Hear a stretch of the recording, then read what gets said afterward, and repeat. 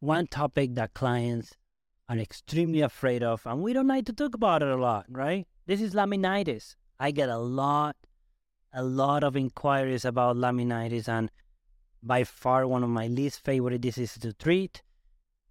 Extremely common, and you see a lot more than you care, My most heralded frustration. right? So for any horse owner, horse trainer listening to this, it's as frustrating for us as it is for you. With more than 15 years of equine sports medicine and rehab experience, the visionary and founder of Performance Equine Vet Services, an equine performance innovative center. Your host, veterinarian Alberto Rulon, is here to keep you informed on all things sports medicine, rehabilitation, and equine business. This is A Stride Above. So a lot of people, a lot of clients think that laminitis is a one-time thing that gets treated the same way every time. And one of my favorite things to say is that this is not engineering, this is not accounting, it's not architecture. This is a little bit of science and a whole lot of art. Can you comment a little bit on that? Here's the biggest comment I can make on this. Use your radiograph, use your science part of it. Listen to the horse. Yep. And here's one thing I will say. I have shot horses with W shoes and then be happy. And take the same, if you look at a radiograph of another horse that looks identically the same. We lose them that quick. Mm-hmm. Then you take Rick Redden's Ultimate, put them on them, and you go through the wedge protocol, and they're never happy and they crash. You go back, that same horse, you pull them to wet it off, or you're losing them, and you put them back in a W shoe, and bam, you've got this horse turned around. He's growing foot. Things are doing well. But guys, girls, horse owners, don't let it. This is a frustrating, tough process. And it's a process. It's not a science. It's not pull this magic shoe out of your toolbox. There's no such thing. And I had a podiatrist tell me one time, he says, Clayton, there's no wrong way to shoe a laminitis horse as long as he's sound. Mm-hmm. And so you can read all this stuff you want. And they say, well, you should do this, and they send x-rays and they send videos and all that stuff. But until that farrier and that vet, or if the farrier is the vet, is working on that horse and can physically lay his hands on it, apply something that comes in his mind that's based off of science, through physics, load, energy, leverage reduction, the whole 9 yards, that's all based off of science and what goes through our mind and biomechanics. We think, I'm going to make a home run on this horse. Guess what? You're not. And if you do one once in a while, guess what? You better mark that on the charts because you don't know when it's going to happen again. So the information that out there is on laminitis, if you've noticed when you read up on it, it's very dull. Mm-hmm. There's no one thing that says do this or do that. The only thing you really know is in that first 24 hours, get him on DMSO drip and ice. But from there out, how it affects, you don't know. And how your shoeing is going to affect it, you don't know. And it's the unknown that keeps us on a roller coaster. You know, it's ups and then downs, ups and then downs. There's good days, there's bad days. You know, is there a fix for laminitis? For me, I don't feel there is. You know, now that's my opinion. I don't feel there's a fix for laminitis. Can we treat it? But will that treatment plan ever go away? Absolutely not. How common it is, in your opinion, to treat a laminitic horse successfully? That's a tough question right there. That's a tough question. And, you know, let me take you back some years. I used to think I was the cat's meow on treating laminitis horses. I'd go put a reverse shoe on them, put a clog on them, turn these suckers around. He was in a shoe and a pad in no time. Well, I kind of got a reputation that Clayton is good at laminitis horses. Ain't nobody good at it.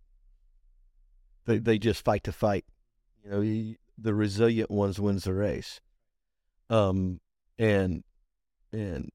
you know, we get some really easy successes. Like I said, the ones that you go put a clog on, everything's great. He starts growing foot, everything's doing well. And anybody that knows anything about laminitis, that's our most heralded frustration is getting perfusion or blood supply back to that foot, to getting it to grow. We don't care how it grows. We just want it to grow. We can get it to grow, we can save the horse. But, you know, a flower doesn't grow on a rock very well. Not well. You know, so I would say, you wanted to give a percentage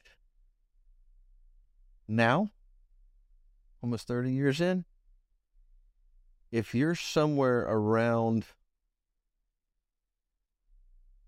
20, 25%, you're moving mountains. Understood.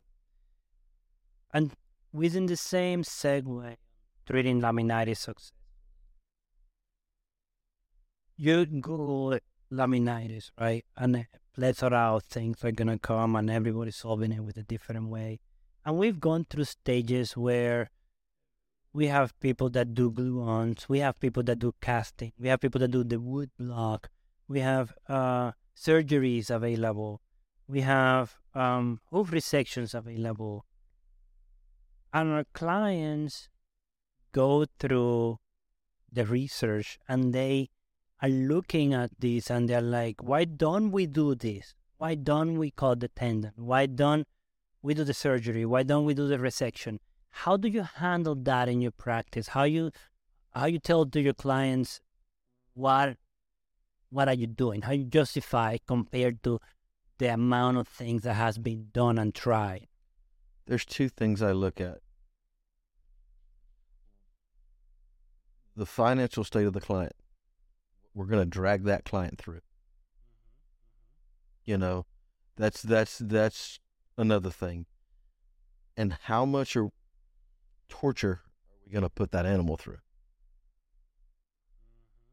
Those are the two main things. You know, I don't never ask my clients what their budget is. It's not my place to know. But I kind of come up, here's what I've come up with on a round number. If you're willing,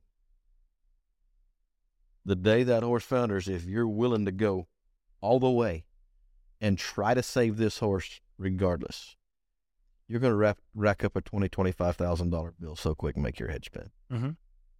Easy. It's fact. So that is where I go with it. And when I handle my clients, I look at them, I said, okay, we don't have any radiographs, we don't have anything, nothing yet. This horse is very painful right now. This could go on for some time. We're going to deal with drugs, medication. We're going to deal with ice and feet. We're going to deal with shoeing, x-rays, the whole 9 yards. Now, that's not getting into venograms if we need them or something like that. So, said and done, just normal shoeing and normal veterinarian on this horse, you're going to rack up about 20 grand quick, make your head spin. And then what are you willing to put your animal through? And that's how I handle it with a client. And then if they look at me and go, I want to fix him. I want to give it all I got. to maybe give him 2 more years. Well, here we go. And they need to know that you can do everything you can. We can put him on the proper drug medical protocol. We can take him to your clinic and put him in that hyperbaric chamber. We can have them girls watch him and monitor him with drugs and IVs and all that stuff. We could shoe this horse and him be there a month and just sink and come through.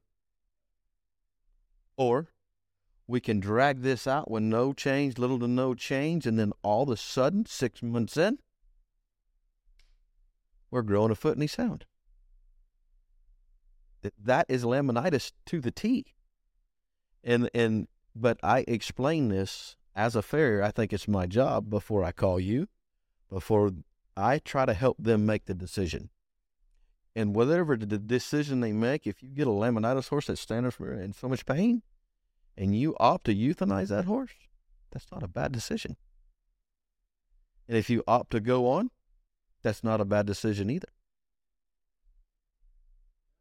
Such a great. This explains why you're so successful, because the understanding and the way you explain that, and I hope you guys can rewind, especially if your horse is suffering through laminitis, or if you have a friend of a horse or a horse of a friend that is suffering through this.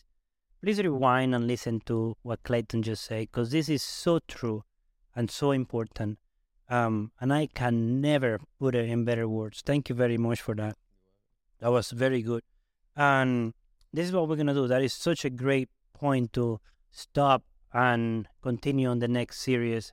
That was very good, and I want to give our listeners the opportunity to share this, come back and look at it, listen to it again, and then we'll talk a little bit more in our next series. Thank you very much. This is Alberto Rujan with Clayton Wilber from Florida Farrier Service. You guys have a great day.